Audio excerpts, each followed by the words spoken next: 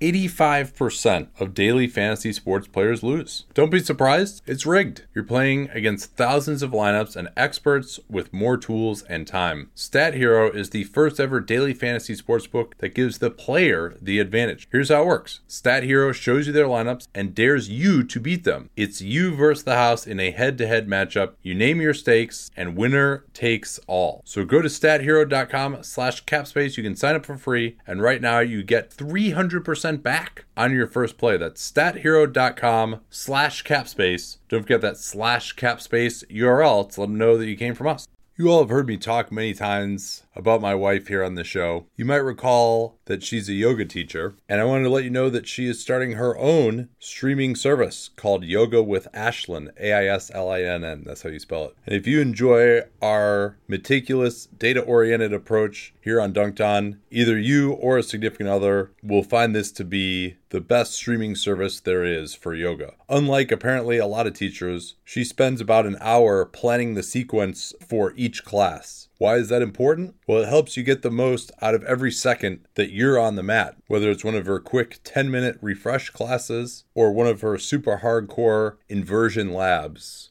This detailed sequencing makes all the difference. Whether you're looking for injury prevention, getting into that really hard pose you haven't been able to master, or just getting your mind right at the end of a really hard day. She's got over 130 classes, and that library is growing at 1 to 2 classes per week. She'll even take requests from members on new classes that they'd like. You can search by poses, by body part if you're feeling something is tight. She's really built an impressive platform. And whether you want to get into yoga more yourself, or you know someone who is really into yoga and is looking for a way to get a lot better, check out Yoga with Ashlyn. There's a free 7-day trial. You can either go to yogawithashlyn.com, or there's a link to her service in the description of this podcast. That's yogawithashlyn.com, Aislinn, or just click the link in the podcast description. Welcome on to a special preview of Dunc'd On Prime. We're doing this all week before the season starts, catching you up on many of the season previews that we've done on Dunc'd On Prime.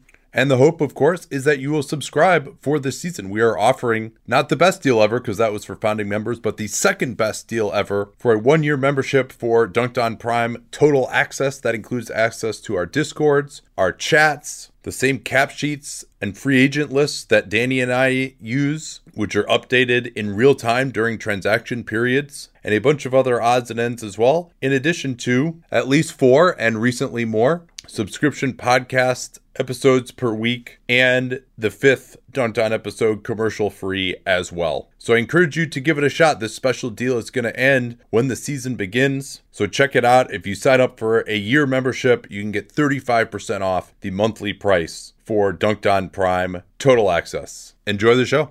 All right, another team that we saved for a while because I desperately wanted to see what James Wiseman looked like in the preseason. Well, I guess that was a waste. But it was good to see how Steph Curry was looking in preseason, even if we also couldn't see how Draymond Green looked in preseason. And here to discuss the outlook for the Golden State Warriors in 2020-21 is the Athletics' Anthony Slater. How are you? Nate, I sent out a 1:22 clip of James Wiseman in a scrimmage, and you didn't get enough off that? You can't give me a full breakdown?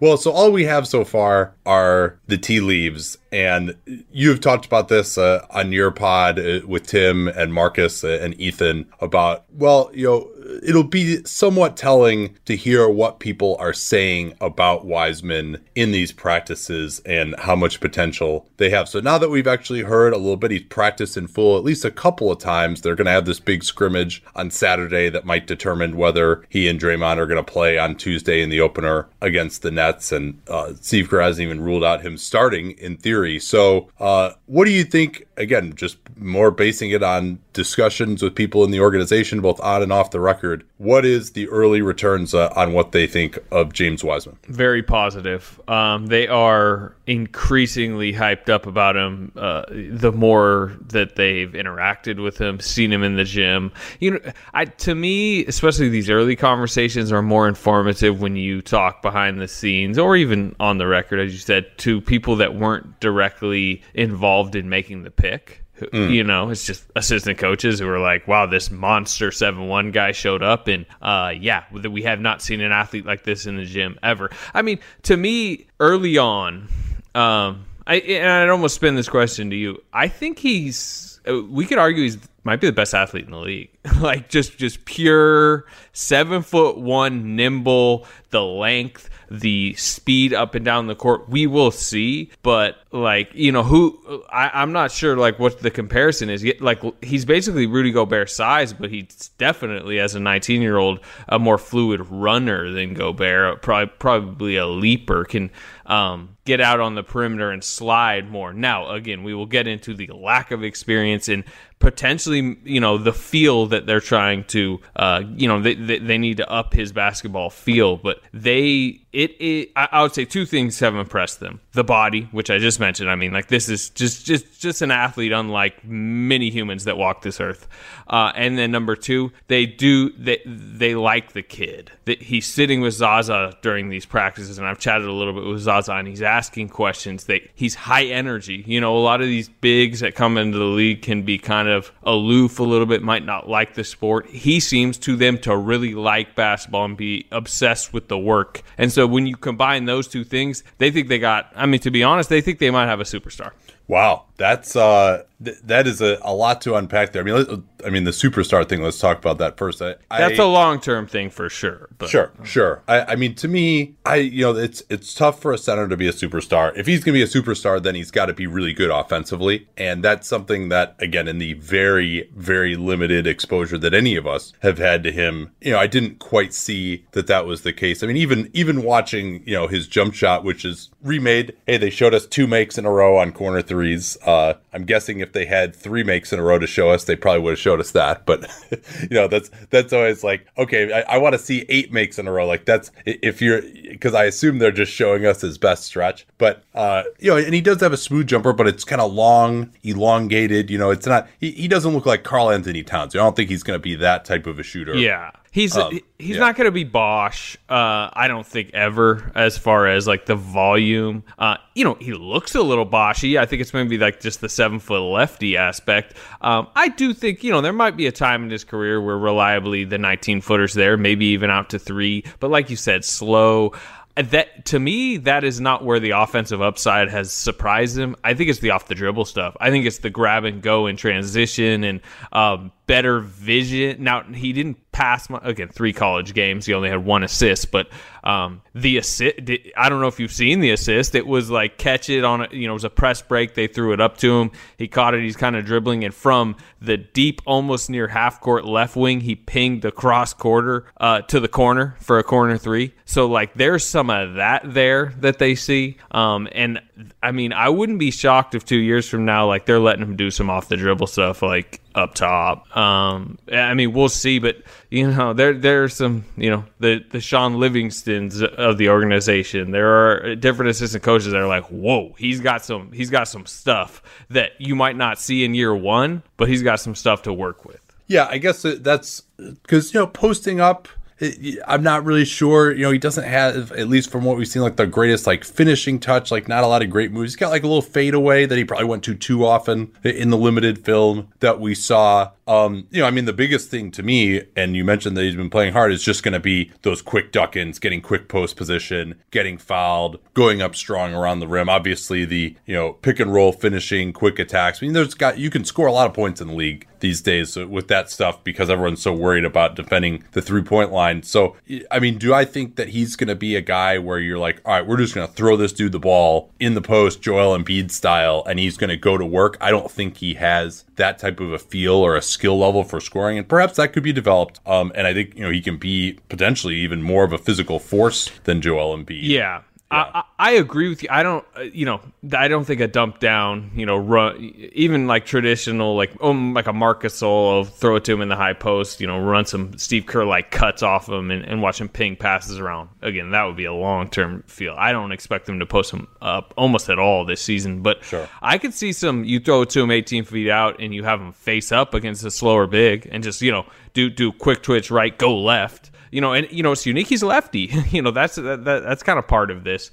But he's probably faster than every big in the league maybe are. I mean, at least 90% of them. I mean, I kind of wanted to pose that question to you earlier. Like, what other athletes would you put above him right now? Like, just as I'm just talking pure, speed, size, length, height combo. Yeah, I certainly believe that he had that potential. I haven't seen him in a year, and supposedly he's been working out like a madman that entire time. And he definitely has the type of body that puts on muscle, that gets stronger very easily. So no, I mean, that was the whole reason why I don't see that many better than him, which is why I thought that he was the highest floor prospect in the draft, because it's just, if you're willing to play even decently hard, and you're also have the type of physical tools that he has with, basically close to best wingspan, best standing reach in the league, not quite Gobert, and Mo Bamba and Bull wingspan, but very, very good for a center. And he's way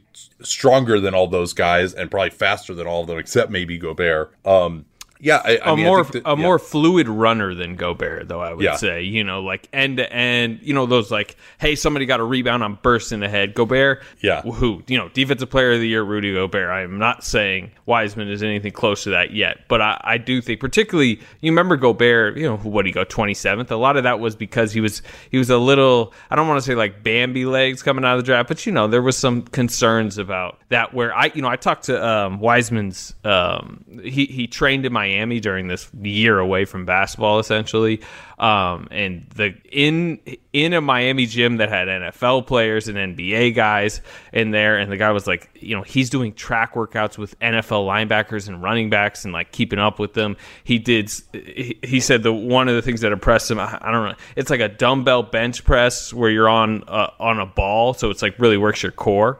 Oh, yeah. I do that one. I love that exercise. Great exercise. Hundreds on each side, and he's just easily doing it. He's like, this is stuff that, like, some of the most elite, like, grown men athletes in the league, NFL and NBA, can't do, like James Wiseman can already do at 19.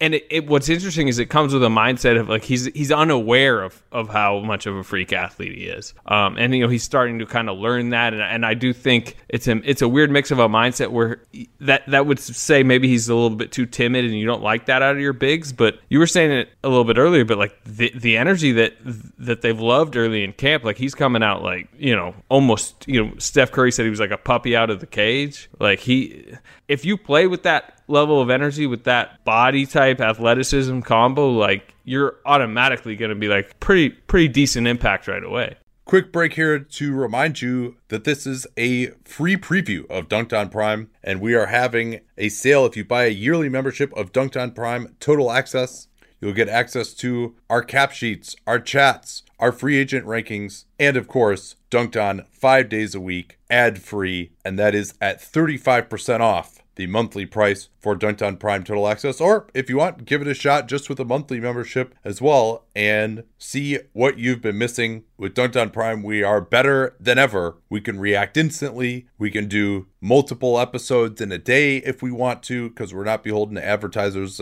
any longer. And also, if financial circumstances are an issue for you, we have a special deal for those in financial difficulty. You can check out my pinned tweet at Nate Duncan NBA. Click on that letter for more details on that. Now back to this free preview of Dunc'd On Prime. Yeah, and so the playing hard was one aspect, and I think, he did show a lot of improvement towards the end of his high school career. If you look at like his EYBL stats, which is kind of like the all-star circuit after a player's junior year, he did not play very well in that. His field goal percentage wasn't good. He was just kind of taking a lot of jumpers, and I think he really embraced being what he could be physically. And the first time he really broke out, I think, was at the Nike Hoop Summit. And then I thought his effort was not unbelievable, but very solid at Memphis, particularly for a prospect of his ilk. And so you throw in the effort, and it seems like, he made some improvement during that period and, probably has continued to do so. And they really like him as a kid. The question, of course, is going to be, what is his level of feel? And is he going to be intelligent enough to read plays, particularly defensively? That's going to be a huge aspect of this as well. And obviously has not played very much high level of basketball. We've seen guys like Harrison Barnes, very high character, great body, but just for whatever reason didn't have the feel. But, you know, a 7'1" Harrison Barnes, in terms of his attitude and how hard he plays, it is pretty good. So I'm optimistic about him. You know, I mean, I'm still on the LaMelo train. I'm going to talk about him later today a little bit more, just because that's a more valuable player. But he absolutely could be the most valuable player in this draft. When I say valuable player, just a more valuable position, I guess. So yeah, it was interesting. I was talking to somebody that matters in the Warriors organization the other day, and they were we were kind of going back and forth on what they'd seen so far with Edwards and LaMelo and Wiseman, because that's the top of this draft. That's what for years will be discussed and compared to each other. And that person said, I think they were high on LaMelo too. They're like, ooh, he always looked great so far. I think he definitely has all-star upside. But they said, I feel like we were fortunate for that Wiseman felt it too, even though obviously LaMelo was 3. But like even somebody within that organization that thinks LaMelo has all-star upside is saying that at this point they feel like they hit a home run with Wiseman. Now we will see again. I think what you mentioned earlier, yes, the feel is a concern, the lack of experience. But there's probably not a bet, maybe there's a few organizations you would compare the Warriors to, but like to me, to put them in Draymond Green defensive school and offensive school in some ways, and in this Warriors environment and in Steph Curry pick and rolls early in his career and around a coaching staff that seems committed to, preaching patience somewhat in a winning environment is about as good as you're going to get for, a high lottery rookie. Wiseman mentioned the other day, he was making some passing mistakes in the scrimmage and, rushing offensive plays, and Draymond's on him and Draymond's teaching him, no, you have to let this play develop here. You need to do this. And I mean, to me, that he's getting those lessons every day instead of other situations. Imagine if Minnesota took him one and he's like, you got the superstar Karl Anthony Towns, probably wouldn't have even been happy with that pick and the situation there. So I think he may have fell into something that will really maximize what he can be. Yeah, I agree with you there. Let's talk Steph Curry and how he has looked, because ultimately so much of their fortunes just ride on him. If he's not superstar Steph Curry, not only are they not going to be good this year, but their championship hopes for the foreseeable future are done, even if Klay Thompson were able to come back. So what have your thoughts been on how he has looked in preseason? If he can play Hassan Whiteside every game, I think he might win MVP. Hassan really got Steph going with did you see the drop coverage? And I don't know if you watched Kings the third Warriors. Quarter, he was pretty paint bound. I mean, Hassan's always been a good matchup for them, going back to like when he was getting into it, like talking shit on Twitter to Draymond back in like 2016. I think he was the one when Kevin Durant side said there's only one ball, or maybe it was Gobert. But anyway, I think it in some ways was fortunate that the Warriors got the Kings twice, because Whiteside's lack of ability to get up on the pick and roll and guard Steph got him going. He had 6 threes in the preseason finale. He had 29 and 29 the last 2 games against the Kings and didn't play the fourth in either. So he's looked like Steph Curry, really. I mean, I'd say in the opener, which I know you attended, was his worst of his 3 preseason games. But what's interesting about Curry is in the 5 games he played last year, he didn't shoot it well. He didn't play that well. But again, that's a 5-game sample. To me, the one Steph Curry concern this year or question is, how many games will he play? If you guarantee me he plays 65, 68 or so, then I think we're definitely having a playoff discussion with this team. But the problem is, I mean, that's been a concern. Now, freak accidents, usually slipping on a wet spot in Houston, crashes and breaks his hand, on a drive with Aaron Baines trying to take a charge. Even the JaVale McGee crashing into his knee that knocked him out like 30 games. Yeah. A freak accident like that happens, or an ankle twist, which we well documented his ankle issues. It completely, just like last season, turns the Warriors into an immediate lottery team.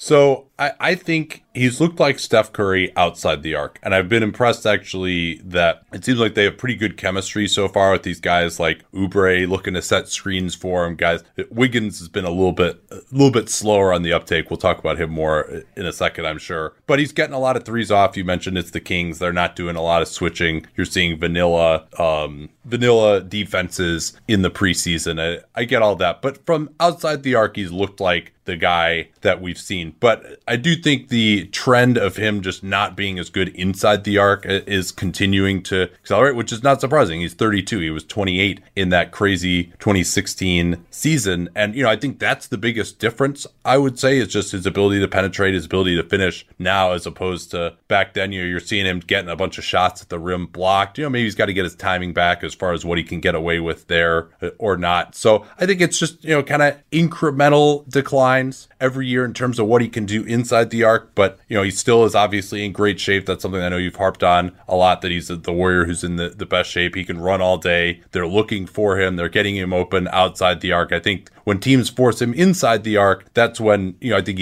we'll see how big that decline is. But certainly he's out there looking like at least a top 10 player in this preseason. Yeah, for sure. Like his percentages at the rim probably will slowly decline. Yeah. Also, the lack of spacing too doesn't help with that. No, it doesn't. He's gotten blocked a few times in the preseason. Actually, Halliburton got over, I thought, last night for a nice block on Steph. And I think Whiteside, despite his failings elsewhere, I think did get him once at the rim. And again, he, to me, he's a better version of Steve Nash, but I think will age like Steve Nash. And Steve Nash went from like MVP at 31 to like still an all-star at 35. Obviously, like the late Lakers version of Steve Nash flamed out very quickly. But in general, that type of player in that type of physical condition that is obsessed with the off-day work like Steph is, so much that Steph is working with Steve Nash's guy, Rick Celebrini.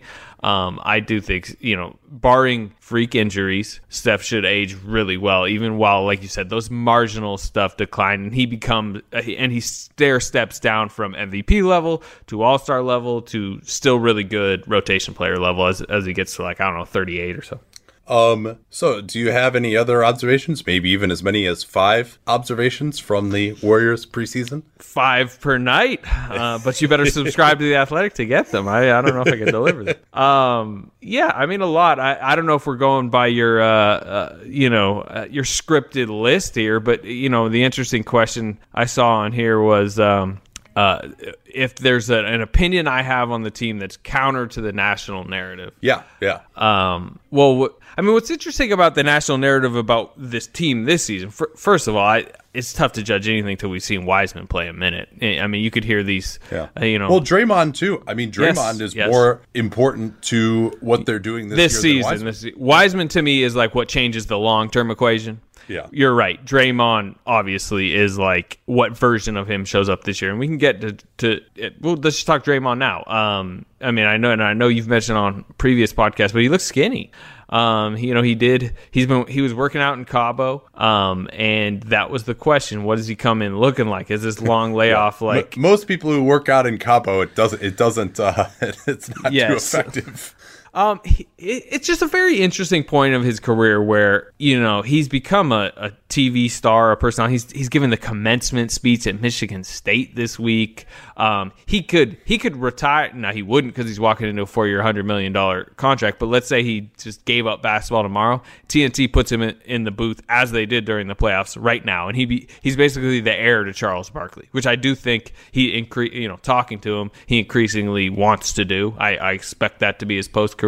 So he's set up, and he's, maybe he's fringe Hall of Fame at this point, but regardless, he's had an incredible career. He could kind of happily flame out right now and be fine, set for life as the personality that he is. But I still think if he's dedicated to it, 3 to 4 good years are still there for him, even though he is kind of the undersized big that, his shooting touch is gone, and he's been beat up physically.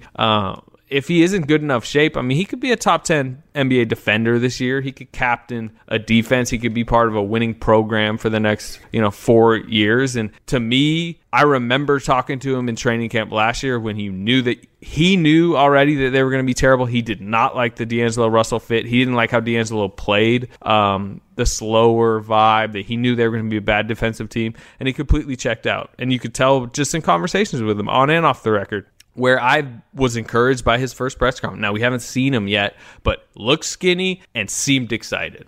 And he doesn't hide his emotions very well. So the fact that he just seems into this season is a good early sign. Now, I want to see him in the first week. I want to see him guard Kevin Durant a little bit opening night. I think the entire world wants to see that. And Giannis, I don't think he'll be the primary Giannis defender necessarily on Christmas, but in those high octane environments, and I do think he's going to play. Him and Wiseman need to get through the scrimmage Saturday, but all signs to me are pointing to both of them playing. So yeah, we'll see on Draymond, but he seems to be of the mindset of I'm not flaming out. I want to give it one or two more really good more seasons. I've been working with Indochino since way back in 2015. They outfitted my wedding with a tuxedo and sport coats for my groomsmen. I've got a number of suits from them as well. There's nothing like that feeling of knowing that your clothes just fit perfectly, and you're not going to get that at some store. You're not going to get that off the rack. Yeah, they say that they can customize it for you, but why should you start with something that's made for someone else and get them to try to make it fit you? Instead, Indochino makes stuff for you that fits perfectly. Whether it's custom fitted suits, shirts, casual wear, and more, it's all at surprisingly affordable prices. Their suits start at just $399 with all customizations included. Each piece is made to your exact measurements. You can customize every detail, the fabric, the lapel, the monogram. They've got awesome statement linings as well. Whether you want to go into one of their many North American showrooms or book a virtual style consultation, just go to Indochino.com and you can get $50 off any purchase of $399 or more by using the code CAPSPACE at checkout. Easy to remember, CAPSPACE, we talk about all the time around the program. That's $50 off a purchase of $399 or more at Indochino, Indochino, Indochino.com, promo code CAPSPACE. Don't forget that CAPSPACE code to let them know you came from us. I've been working with Masterclass now for probably 4 years, ever since Steph Curry's class on shooting and ball handling came out. And I still find more classes that I'm enjoying. My wife and I have actually been sitting down together and watching Gordon Ramsay's class and learning a ton about cooking technique that basically we're applying right away. More her than me, if we're being honest, because it is the NBA playoffs after all. I don't have a ton of time for cooking right now. But I'm just continually wowed by the quality of Masterclass. Just even when they're filming him doing the class, they've got like 4 different cameras there. They'll show you an overhead view above him of what he's doing in the pan or the bowl. It's really just remarkable. And really, whatever your interest is and however deep you want to go into it, whether you want to just watch the videos, whether you want to work through the downloadable materials as well, and you can watch it on iOS, Android. We're casting it to our Chromecast, super easy. The way to get started with them and get unlimited access to every masterclass and 15% off an annual membership is to go to masterclass.com/capspace. Easy to remember because we talk about it all the time here on the program. That's masterclass.com/capspace for 15% off Masterclass. Don't forget that /capspace to let them know that you came from us. Well, and I mean, people say, well, he's going to age really poorly. PJ Tucker is still a very effective player, same body type.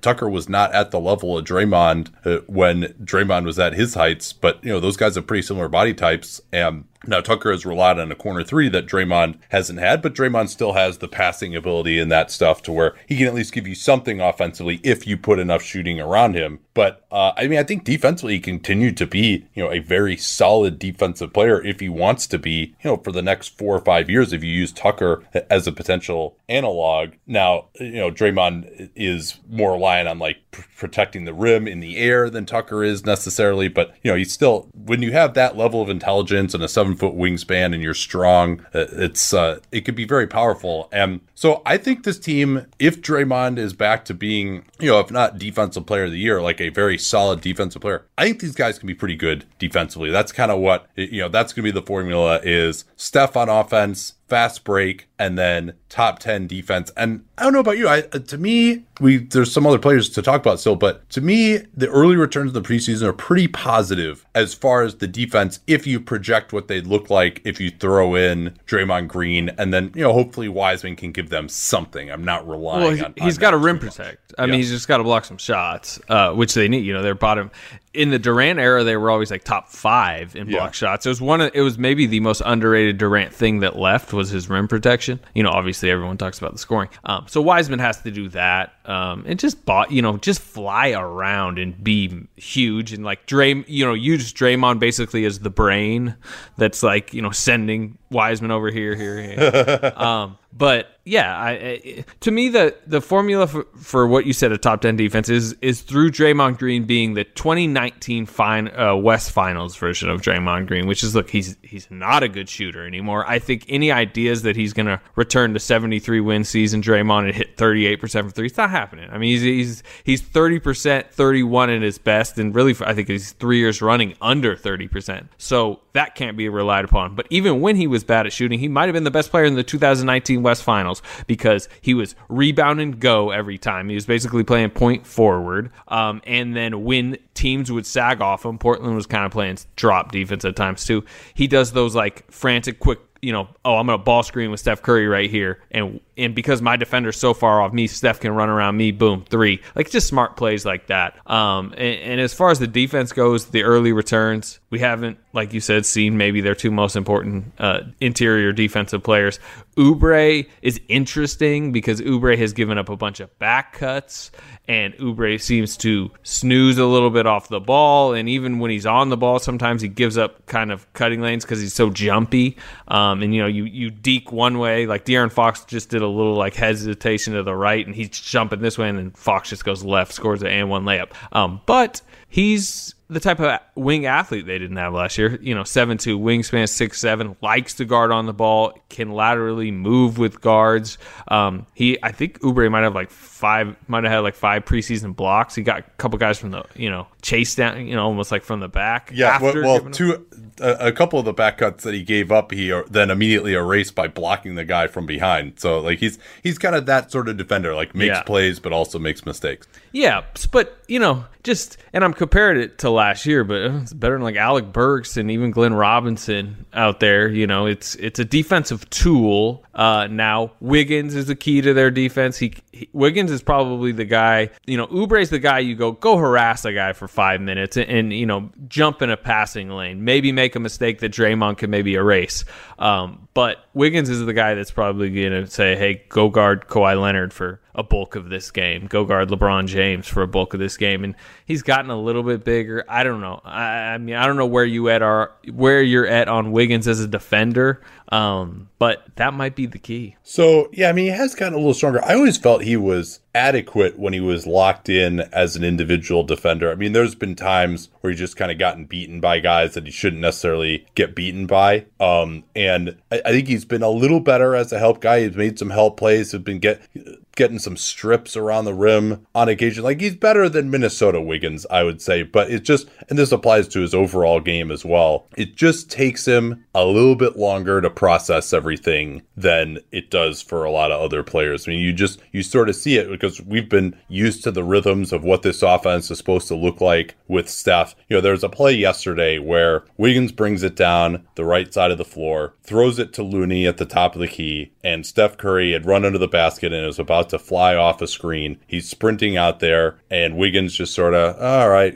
just relax. And then all of a sudden he's like, oh shit, Steph's coming out here, I got a screen. But he's too late to really set a screen and get him open. But then Steph goes off the Looney screen. I think he scored anyway on that play. But there's just a lot of those plays where it's just, oh, right, I'm supposed to do something. And it takes him just that extra beat. And Andrew Wiggins' feel from the game has been, this is not news to people necessarily. I mean, I think that they can be really good defensively because Wiggins and Oubre are good enough. They're not guys where you're just like, we are going to just go through this guy and destroy you. I think Steph actually had like pretty good activity defensively early on. He may even get a few more reps guarding point guards than he has in the past. But then Oubre can switch over to that role as well, and they can hide Steph if they need to. But you know what else? Yeah.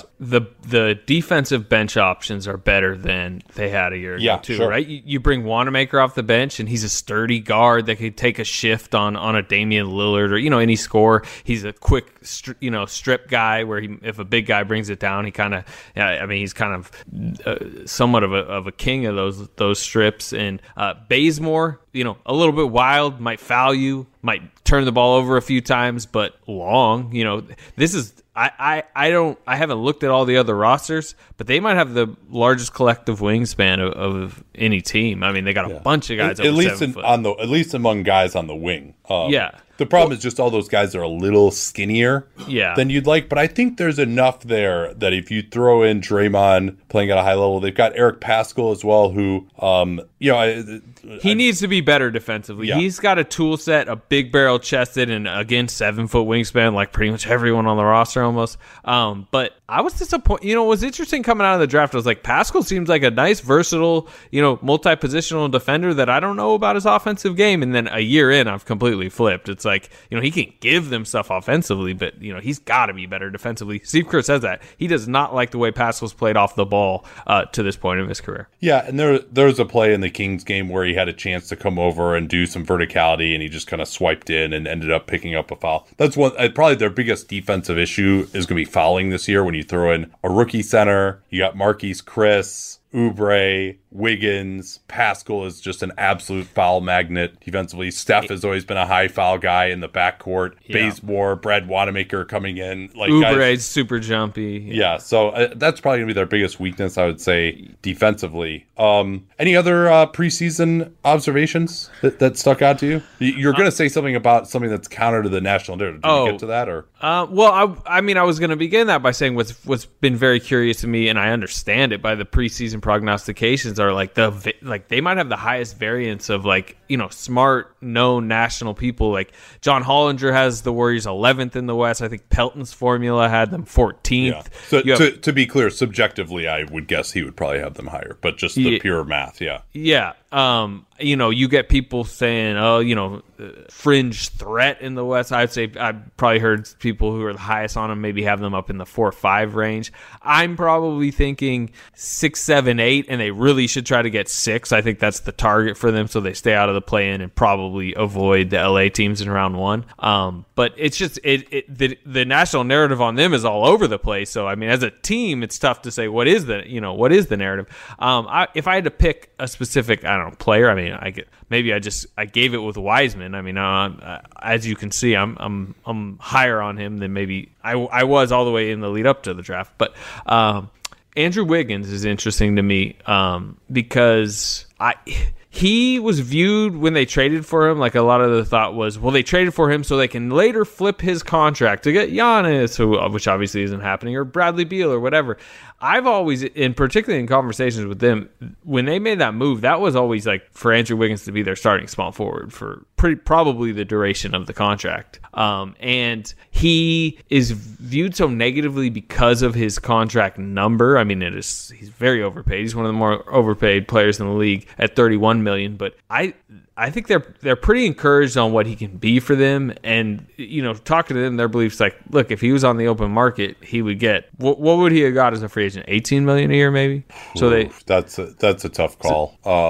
He's 21 points per game. I mean, he just is. Yeah, I'm if I'm writing the check, it's probably less than that, but there would be someone I think. But and the point is taken that he's a better fit than Russell was. Like, Russell just had weaknesses in ways that were just going to kill you if you're actually trying to win games. It was about a year ago now that there was that massive shortage of toilet paper. Remember that? Even still, it seems like you can't get as much as you might want to at the store. And that shed some light for me on the idea that toilet paper is not very environmentally friendly either. Over 27,000 trees are cut down each day to make toilet paper. And that's why now I use Real. It's 100% bamboo toilet paper. Bamboo grows faster than trees. It doesn't need to be replanted. And it's just a more sustainable material overall. It's 3-ply, making it both soft and strong. Even the tape is plastic free, as of course is the rest of their packaging. And every roll purchase helps fund access to clean toilets for the 2.4 billion people who currently have to defecate outside. So it's good for you. It's good for the environment. It gets sent right to your house, which is awesome with free shipping. So you don't have to take up 95% of the room in your shopping cart just with toilet paper. No reason not to give it a try. Listeners of Dunc'd On get 10% off their first order with the promo code CAPSPACE. Easy to remember that because we talk about it all the time around the program. Visit realpaper.com, REEL, realpaper.com, and use that CAPSPACE code to get 10% off. Don't forget that CAPSPACE code to let them know that you came from us. Yeah, and the other thing was when there was all this talk this summer, like they need to trade Wiggins in the number 2 pick, and it was always like they're not gonna do that because of how negative value his contract is. If you put him in a deal, you're hurting your side of the deal. Where if you keep him on the roster, and as long as Joe Lacob's willing to pay absurd tax money, you're not going to be able to replace that salary anyway else. He's their starting small forward, their second best scorer, probably their third, fourth most important player. Like, he was never going to be in a trade this summer because his market value is so much different to his actual on-court value for the Warriors. Yeah, that makes a lot of sense. And perhaps as that more bad contracts get signed and as he gets closer to the end of that might change. He still is their most logical matching salary. But no, I understand what you're saying. And I think that they are going to use him. And he's going to be the anchor of that second unit. And he's not going to score efficiently. That unit is not going to score efficiently. But can he do enough? I mean, he can always create shots. He's to be a little below average efficiency, but just give you enough that then they can defend with the rest of that group and tread water with Steph Curry off the floor. That's going to be the mandate for him this year. He certainly failed at that in Minnesota, but he'll have more talent around him on those bench units than he did in Minnesota now. Yeah. You asked about preseason observations. I wanted to ask you about a guy, Jordan Poole, which he's probably their fourth guard right now, I would say, and really kind of on the fringes of the rotation, trying to break into a winning rotation. Was certainly not that last year, was for the first 3 months or so, maybe the worst rookie, maybe one of the worst players in basketball, super inefficient and exploitable defensively. Better in the final weeks, they put him more on ball after they traded Jacob Evans away at and Russell at the deadline. And he seemed more competent as a backup point guard than an off-ball guard. And then was praised all of this layoff for his work ethic. Came into camp and I'd say has been solid for what we thought. I think he went 4-4 in the preseason opener, was making smart decisions. He had a couple threes in the finale against the Kings. To me, long term, he's nothing more than an 8th, 9th man, an extra guard. But I mean, at least he's starting to look like he actually could be that, whereas last year he didn't look like he is a 15th man on a roster. Yeah, he might be the guy he and Pascal are the two who are going to struggle with the transition to this being a real team. And Poole was going to get reps last year, whether he had it or not. You mentioned that the on-ball stuff is kind of what's been most interesting. But what I have struggled to understand is why they play him with Steph Curry at the end of the first and third quarters. To me, Damian Lee or even Michael Mulder is a better fit there as just a shooter off the ball, a cutter, smart player. I think both those guys are better than Poole defensively, although he's taken strides there. Poole, at least, he looks like he's not completely overwhelmed physically the way he was early last year. But I think this is kind of more of hey, this guy's under contract for a while. We don't see Lee or Mulder as key pieces. This guy is someone that we drafted in the first round. He's worked really hard. We want to at least give him a shot here because I think Steve Kerr knows what he has in Damian Lee, and he's been around long enough to where if it doesn't work out with Poole, you can always go to Lee, whereas they want to at least give Poole a chance, reward him, make him feel like he's gotten a chance to earn things. I mean, that's my hope, because I don't think he's helps this team, particularly alongside Steph Curry, as much as those other guys who are better shooters, just more better vets, better defenders. So, I mean, he's looked improved, but I also don't think the theory of him is that he can do some stuff on the ball and score. He would make more sense to me playing without Steph Curry than with him. Yeah, I agree. I do think a lot of his playing time patterns in the preseason were what you said. I mean, preseason minutes to Jordan Poole are so much more valuable than they are to Damian Lee. Damian Lee is who he is. What confused me about Steve Kerr's preseason rotations was Toscano Anderson starting one of the games when Pascal was out and playing over Lee and Mulder with more natural second unit combos when Toscano Anderson. I think it's just because they just needed someone who could be a 4 with Draymond out and Pascal out. I think that's all it was, is that he's a 4 and those other guys are 2. I think that's the only reason why that happened. Yeah, he can upsize more. You're right. But because he was starting at the 4, right? So true. You could have moved Wiggins. Now Wiggins kind of is the 4 in that lineup, in my opinion. But yeah, I mean, he's bigger than Mulder. I mean, Lee's burly for a wing.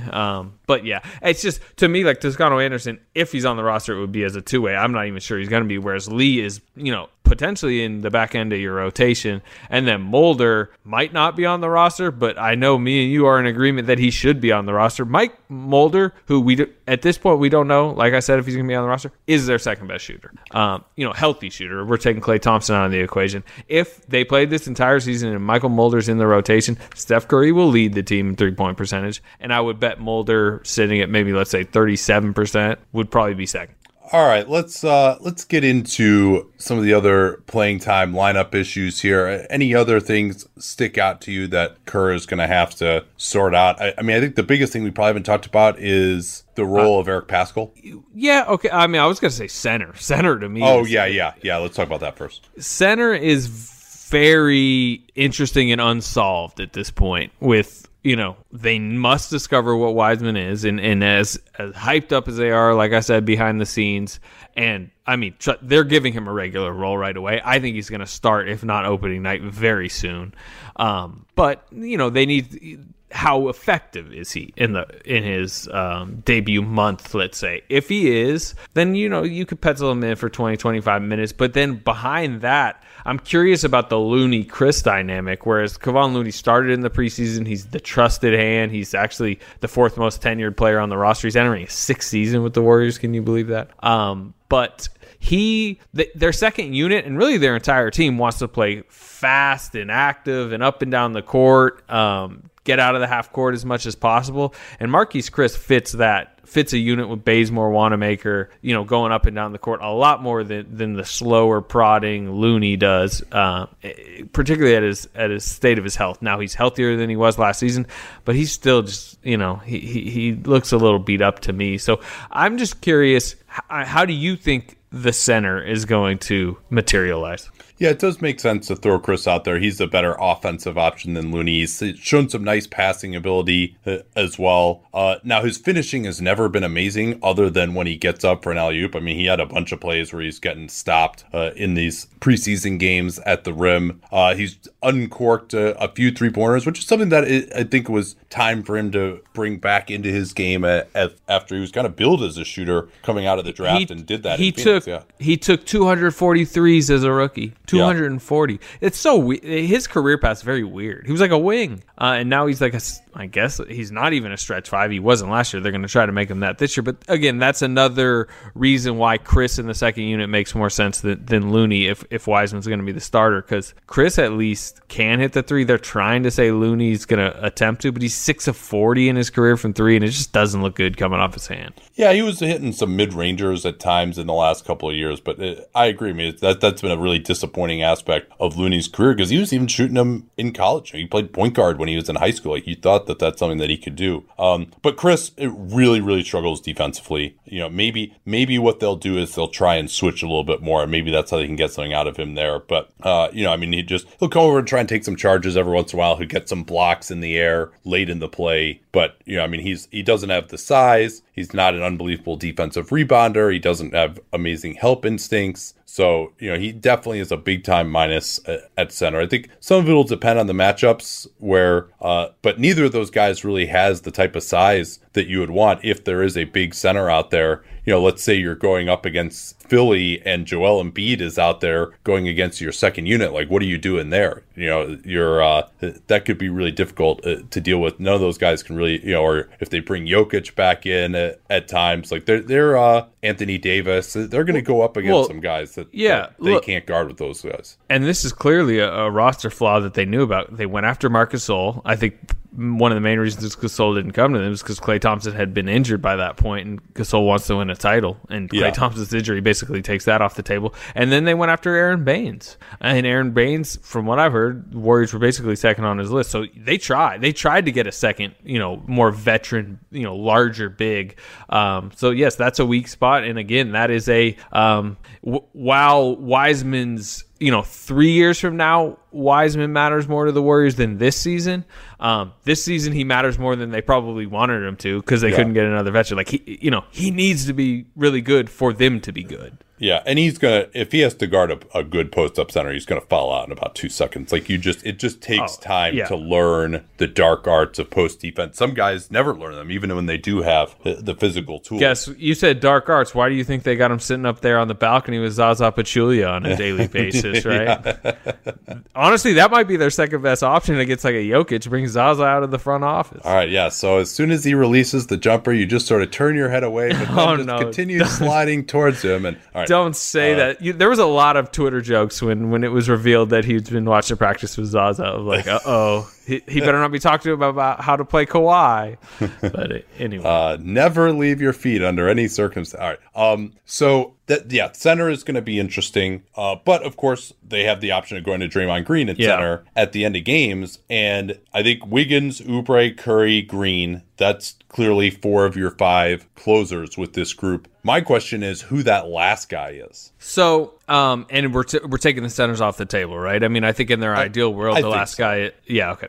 Then like Draymond Green is going to be a better center than James Wiseman. So this is the trouble spot right now, and you were wanting to get there, but let's talk about Eric Paschall, who I think at this point is probably their 5th best player, let's say, but he doesn't fit well with Draymond Green. He basically, he's a different type of, certainly an offensive and defensive player than Green, but they're the bully ball, small, kind of power fours that need, they need the ball in their hands for different reasons. Draymond likes to play make with the ball. Paschall just likes to, downhill, bowling ball drive with it essentially. But they need spacers around them. And the problem is neither of them shoot threes well.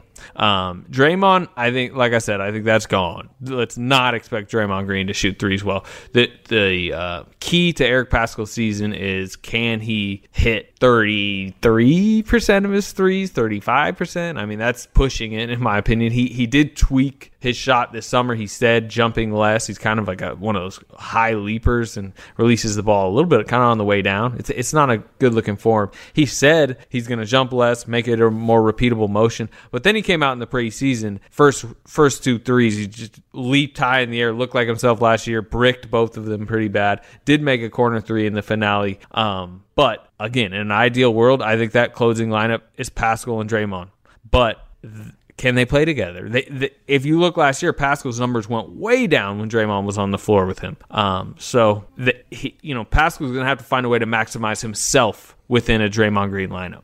Now, I will say that most of those minutes they played last year were with one of those guys trying to play the 3. I agree with you. They tried on the floor. Yeah, go ahead. Yeah, Paschall had a great start to the season. Remember, like 35-point game, blah, blah, blah. Most of it was with Draymond out. Draymond came back, and I remember Steve Kerr going, we need to find out if he could be a 3. But the reality is they found out he's not a 3. No, he isn't. But I think if Draymond is the 5 and he's the 4, then I don't mind it too much. And I think you could find space for his kind of bully ball ISO game. If you have Steph out there, you can have Draymond screening for Steph off the ball, and then maybe Paschall can go to work. And Oubre and Wiggins, I mean, they need to be guarded at the 3-point line at least. Like, they're not going to just be left wide open. They may not make that many, but that's at least the bones of an offense there. I think you said the 3-pointer, and I agree. And it'd be nice if you're running a Steph Draymond pick and roll to be able to have Paschall at least hang out in the corner and be a threat from there, which we're not sure he can be yet. But I think it's more defensively. Can he stay in front of guys enough? I mean, as you mentioned, he has the physical tools, but he fouls a lot. His help instincts are not amazing. So that, to me, is the bigger question of whether he can be out there with the closing group. And then if it's not going to be him... I'll tell you who. Wanamaker, I think, has a chance to be like it's a tinier group for sure. But, and you selectively choose. If you're going against the Nuggets and Jokic is having an awesome game, although, Draymond will proudly say he'll guard Jokic. But, it's 2020. And look what the Rockets won a lot of regular season games with a tiny lineup. And Wanamaker is probably their most reliable bench defender, and is a more reliable defender than Paschall at this point of his career. And he can hit, he's a good catch-and-shoot 3-point shooter. He's not super high volume, but he's above 40% as a catch-and-shoot 3 guy. He hit 2 last night. So if you spread him on the floor, you rely on him to mostly make smart decisions, and you think he can switch and guard 1 through 3, we'll say, at least. I think I could see him closing games. Kent Bazemore would be another one too, because the whole idea of Draymond at center is that you're switching everything. Like that was what made that lineup so devastating back in the day. And so with Curry and Wanamaker is tough. But yeah, I mean, even guys like Oubre and Wiggins are a little bit thin for what you would want to be able to just guard anybody in a switch situation. And if Draymond gets switched onto the perimeter, then kind of what are you doing? So, maybe Kent Bazemore comes in there. Maybe they say, hey, we'll have Draymond at center anyway, and we're not going to switch. Or they can switch and they'll get lit up a little bit, but they'll kill him on the other end and get a bunch of steals and get out in transition. I mean, I think, honestly, if it were me, I don't think Kerr would do this. I would even consider Damian Lee in that spot as just another guy who can hit shots, has some intelligence, good cutter, can make some use of the space that would be available on the floor. But I think ultimately, obviously, they lost Klay Thompson, right? It was supposed to be Klay Thompson, Kelly Oubre, Andrew Wiggins, Draymond Green, and Steph. That was supposed to be the lineup, which is a great lineup, by the way. I think so. But I think that it's night to night. Bazemore is hectic out there, and it seems to me there are nights where Steve Kerr might pull him from the rotation entirely after he goes out and has 2 turnovers and commits 2 bad fouls on like a James Harden 3-pointer or something like that. But if he's on, he could, he can be a very effective, long, disruptive wing and would fit that old Warriors style essentially. But to me, the 5th closer should probably be James Wiseman, because I think they need to take their lumps with him. And I think he's the future. And I think the future of this Warriors team, and I don't mean 2026, I mean 2022, 2023, even when Klay Thompson's back, is James Wiseman as one of their best players. And selectively, yes, go to something else in certain matchups if it makes sense. But Draymond Green and James Wiseman need to learn to play together in winning time. And I think Draymond Green would agree that when it comes down to it 2 months from now, I think that is your 5th closer. That's really interesting. And, we mentioned this idea that Wiseman could maybe do some switching with his quick feet. He showed that potential. We'll see whether that's a possibility. It takes guys. Isn't this a learning year for them too? Anyways, yeah. I mean, like when we talk about they're committed to Jordan, trying to develop Jordan Poole a little bit, because that's a 28th pick. We're talking about the 2nd pick. This is the future of the franchise.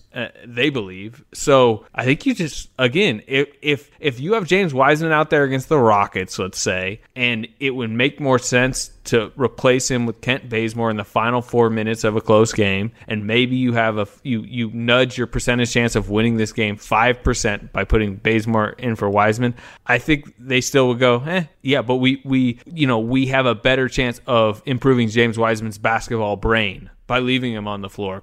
Yes, you did make this mistake where you jumped out on a James Harden pump fake, and then you crashed into him, and he got 3 crucial free throws, and that's why we lost the game. But guess what? You're in film the next day, and we're talking about it. And 2 years from now, you won't make that mistake, because he is the future for them. Yeah, you make a good point there, and I'd be interested to see if they are going to try and at least make the playoffs, I would imagine, and they would like to be in there. And but yeah, the chances of them winning Iran seem relatively low to me. I wouldn't totally rule it out. I think there's no way. Obviously, they're as good as the Lakers and the Clippers and Dallas. I could see it being possible that they'd be as good as some of those other teams. I'm not going to predict that by any means, but they do have some young guys here who do you want to go through it quick? I mean, to me, LA teams obviously both are better. Denver, unless it was a Jamal Murray bubble mirage, are better. Utah, because of the continuity, better. Then the discussion becomes more interesting to me. Dallas, I would say, popular opinion is they're definitely better than the Warriors, but that would, again, I've said this on a few podcasts, but that, and I'm not necessarily disagreeing with it, but that would be saying Luka Doncic right now is definitely better than Steph Curry. Because to me, the surrounding pieces are similar, somewhat similar. Like they have different flaws, but they're still flaws. And I mean, do you think Doncic at this point is definitely better than Steph Curry? Not definitely, but probably, particularly when you throw in the we're going to find out this year. Aspect. We're going to find out this year for sure. But that to me, Dallas is too easily being considered better than the Warriors, though I would probably pick them better this year. But so that's 5 teams right there. Portland. I mean, most people will pick them better. I think their offseason has been a bit overrated. But are you going to pick Portland higher than the Warriors? Oh, yeah, for sure. Yeah, I like Portland. I have them with 44 wins. So, I mean, I think I'll spoil it here. I think I'm going to go 39 wins for this Warriors team. Which would, and that's going to be the 8th seed. And that's 39, and I'm trying to do the math in my head right now. It is 39 and 33. Okay, that's higher. I think their over-under is right around there, but I think you'd be above it. So expectations, I would say, are relatively low for the Warriors this season. And there are even, I didn't even name a few teams that you could certainly make the argument could be better than the Warriors. I really do need the Draymond Wiseman answers to feel confident, but it's crowded. I think the West is more flawed and weaker than people like. There are a lot of solid teams, but it's just not as beefy as in past years. Yeah, I think so, and there's definitely some question marks. I think so. As I count through it here, I think I'm gonna have the Warriors as the 8th seed. But who was the other team I haven't mentioned that you have above them? Phoenix. Okay. Yeah. Where do you have Phoenix? 40 wins, so number 7 seed. Yeah. Yeah. I think that's fair. But I mean, I've been very clear on this. I mean, I think really any of these teams, other than the 2 LA teams, like could get up to like the number 3 seed. I think, and the Warriors, I think, have by far the lowest chance of that. But I think that there's a slight chance that there could be an alchemy here. That Draymond Green, has been a really, really good player in the past. Like I think maybe if he can remind people of what he was and do it for a whole year, I'm not betting on that, but I'm also not completely ruling out the possibility. Yeah. And I think if Steph and Draymond are both playing at an all-star level, then you've got enough around these guys to have a very, very good team. Yeah, I mean, again, you look at Dallas and it's like it's considered the Luka, Kristaps, Porzingis kind of combo. And if you're looking at the number 2s of that comparison I was making, it's Porzingis or Draymond. And like to me, Porzingis is a bigger question mark right now than Draymond. Draymond's skinny, says he feels good, and we'll see. Porzingis coming off a meniscus and probably isn't going to play the first however many games, and we don't know if he's going to stay healthy long term. Like, yeah, I mean, if Draymond, I don't think Draymond's going to ever be an all-star again, personally. No, me neither. But if he's anywhere near that, they're frisky. And then talk to me in 3 weeks after we've seen 9 Wiseman games, and I think everyone's opinion will shift depending on how he looks. So what's your prediction in terms of wins? I had 39, as I mentioned. So it would be 40 would be 40 and 32. What would 40 translate to in an 82 game? So that would be 46. No, I'm sorry. Hold on. Got this somewhere. Yeah, 46. Yeah. I'll go with 40. And this is a Steve Kerr season. It's a guy we haven't talked much about yet. I think pressure's on him.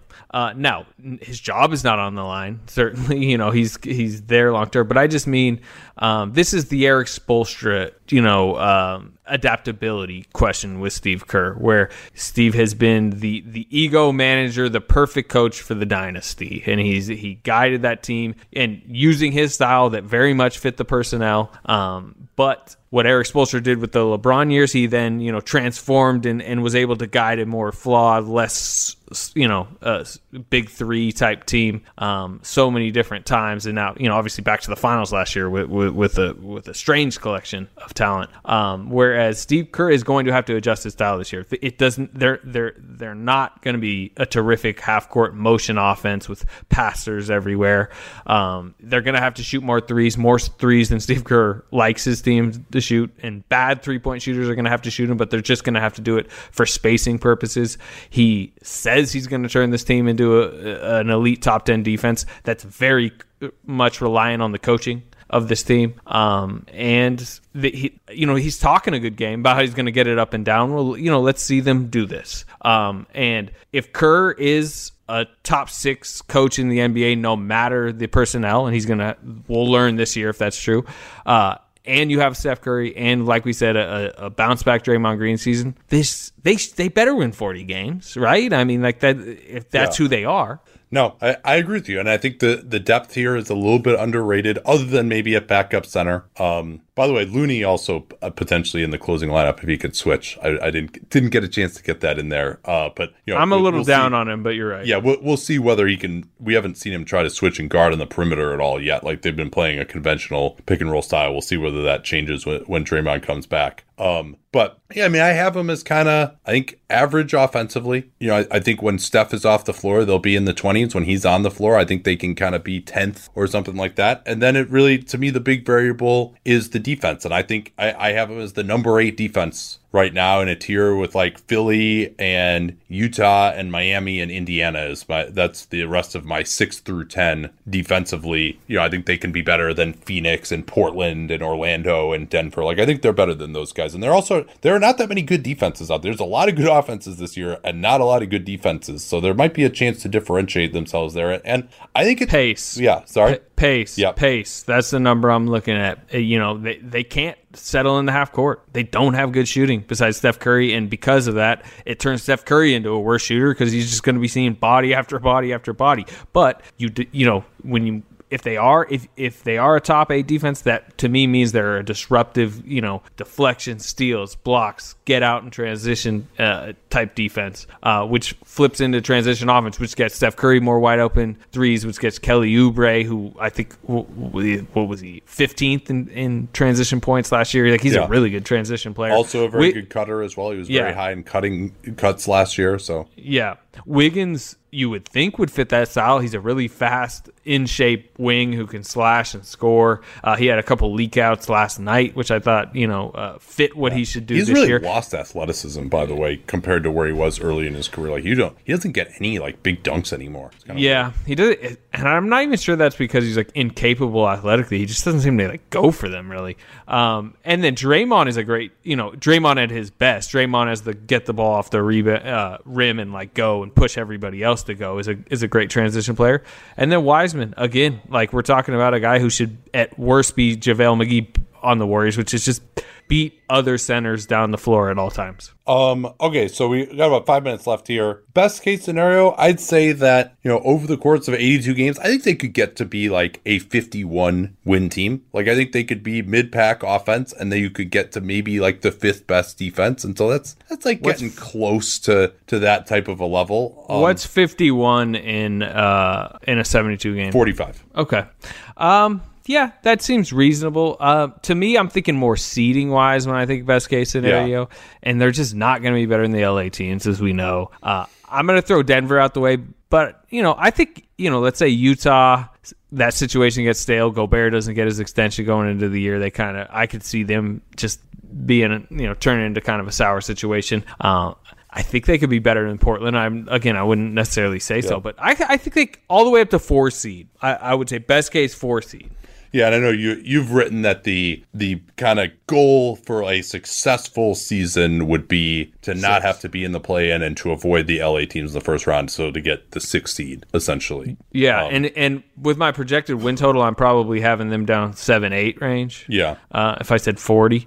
So, yeah, that realistic scenario, 6, 7, 8, highest 4, and then I know you're about to ask me about worst case, and that's certainly out of the playoff. Yeah, I mean, worst case would be kind of the equivalent of like a 33-win team or something like that over 82 games. So that is 29 wins overall. And that's, Steph Curry, Draymond Green is just the same guy that we saw last year. And Steph Curry misses 20 games. And Wiseman doesn't develop quickly. Sure. And then you want to know real worst case? While all of that is going on, your Minnesota Timberwolves have a stunning season and they're the 6th best team in the West, and suddenly that coveted Warriors asset where they have a top 3 protected Minnesota pick in the 2021 draft in what's supposed to be a loaded draft becomes like the 19th pick or something like that. That's a true worst case scenario when we talk long term. Yeah, I don't see that happening. I don't either, but we're crafting a worst case here, right? Yeah, no, that is true. Well, let me ask you that as the last thing. What do you think about Minnesota? Because weirdly, when we're talking future, and as we mentioned earlier, the development of Wiseman, it matters more than a lot of the other stuff this year. What do you think of Minnesota? Because that is very crucial to them, either as a trade piece or use it on a draft pick. Well, let's see here. I have the Minnesota Timberwolves as the 7th worst team in basketball with 29 wins. I think that's a very good case for the Warriors. Now, best case would be, one of the 3 worst, and then lottery night comes and they get planted 4th, so they don't protect it, but it's 4th. But I think 7, that would be coveted in the trade market. I think what really matters to them, if we talk about maybe making a swing at the deadline, Minnesota has to come out poorly. If they come out poorly, they are on track to do that. Yeah, Edwards has been super inefficient, I saw. Yeah, and Krasinski was telling me that Towns hasn't looked that great. We talked before they played it against Dallas last night where those guys looked a little bit better. All right, man. Well, at Anthony V. Slater. What does the V stand for, by the way? I never asked you that. Vincent. Middle name. All right. Anthony V. Slater on Twitter. And, of course, you can read all of his work at The Athletic. Thanks for joining us, man. Yep. Thanks so much for listening to this free preview of Dunc'd On Prime Total Access. A reminder, we are having our preseason sale, 35% off when you buy a year membership to Dunc'd On Prime Total Access. Get it now as the sale ends when the season starts.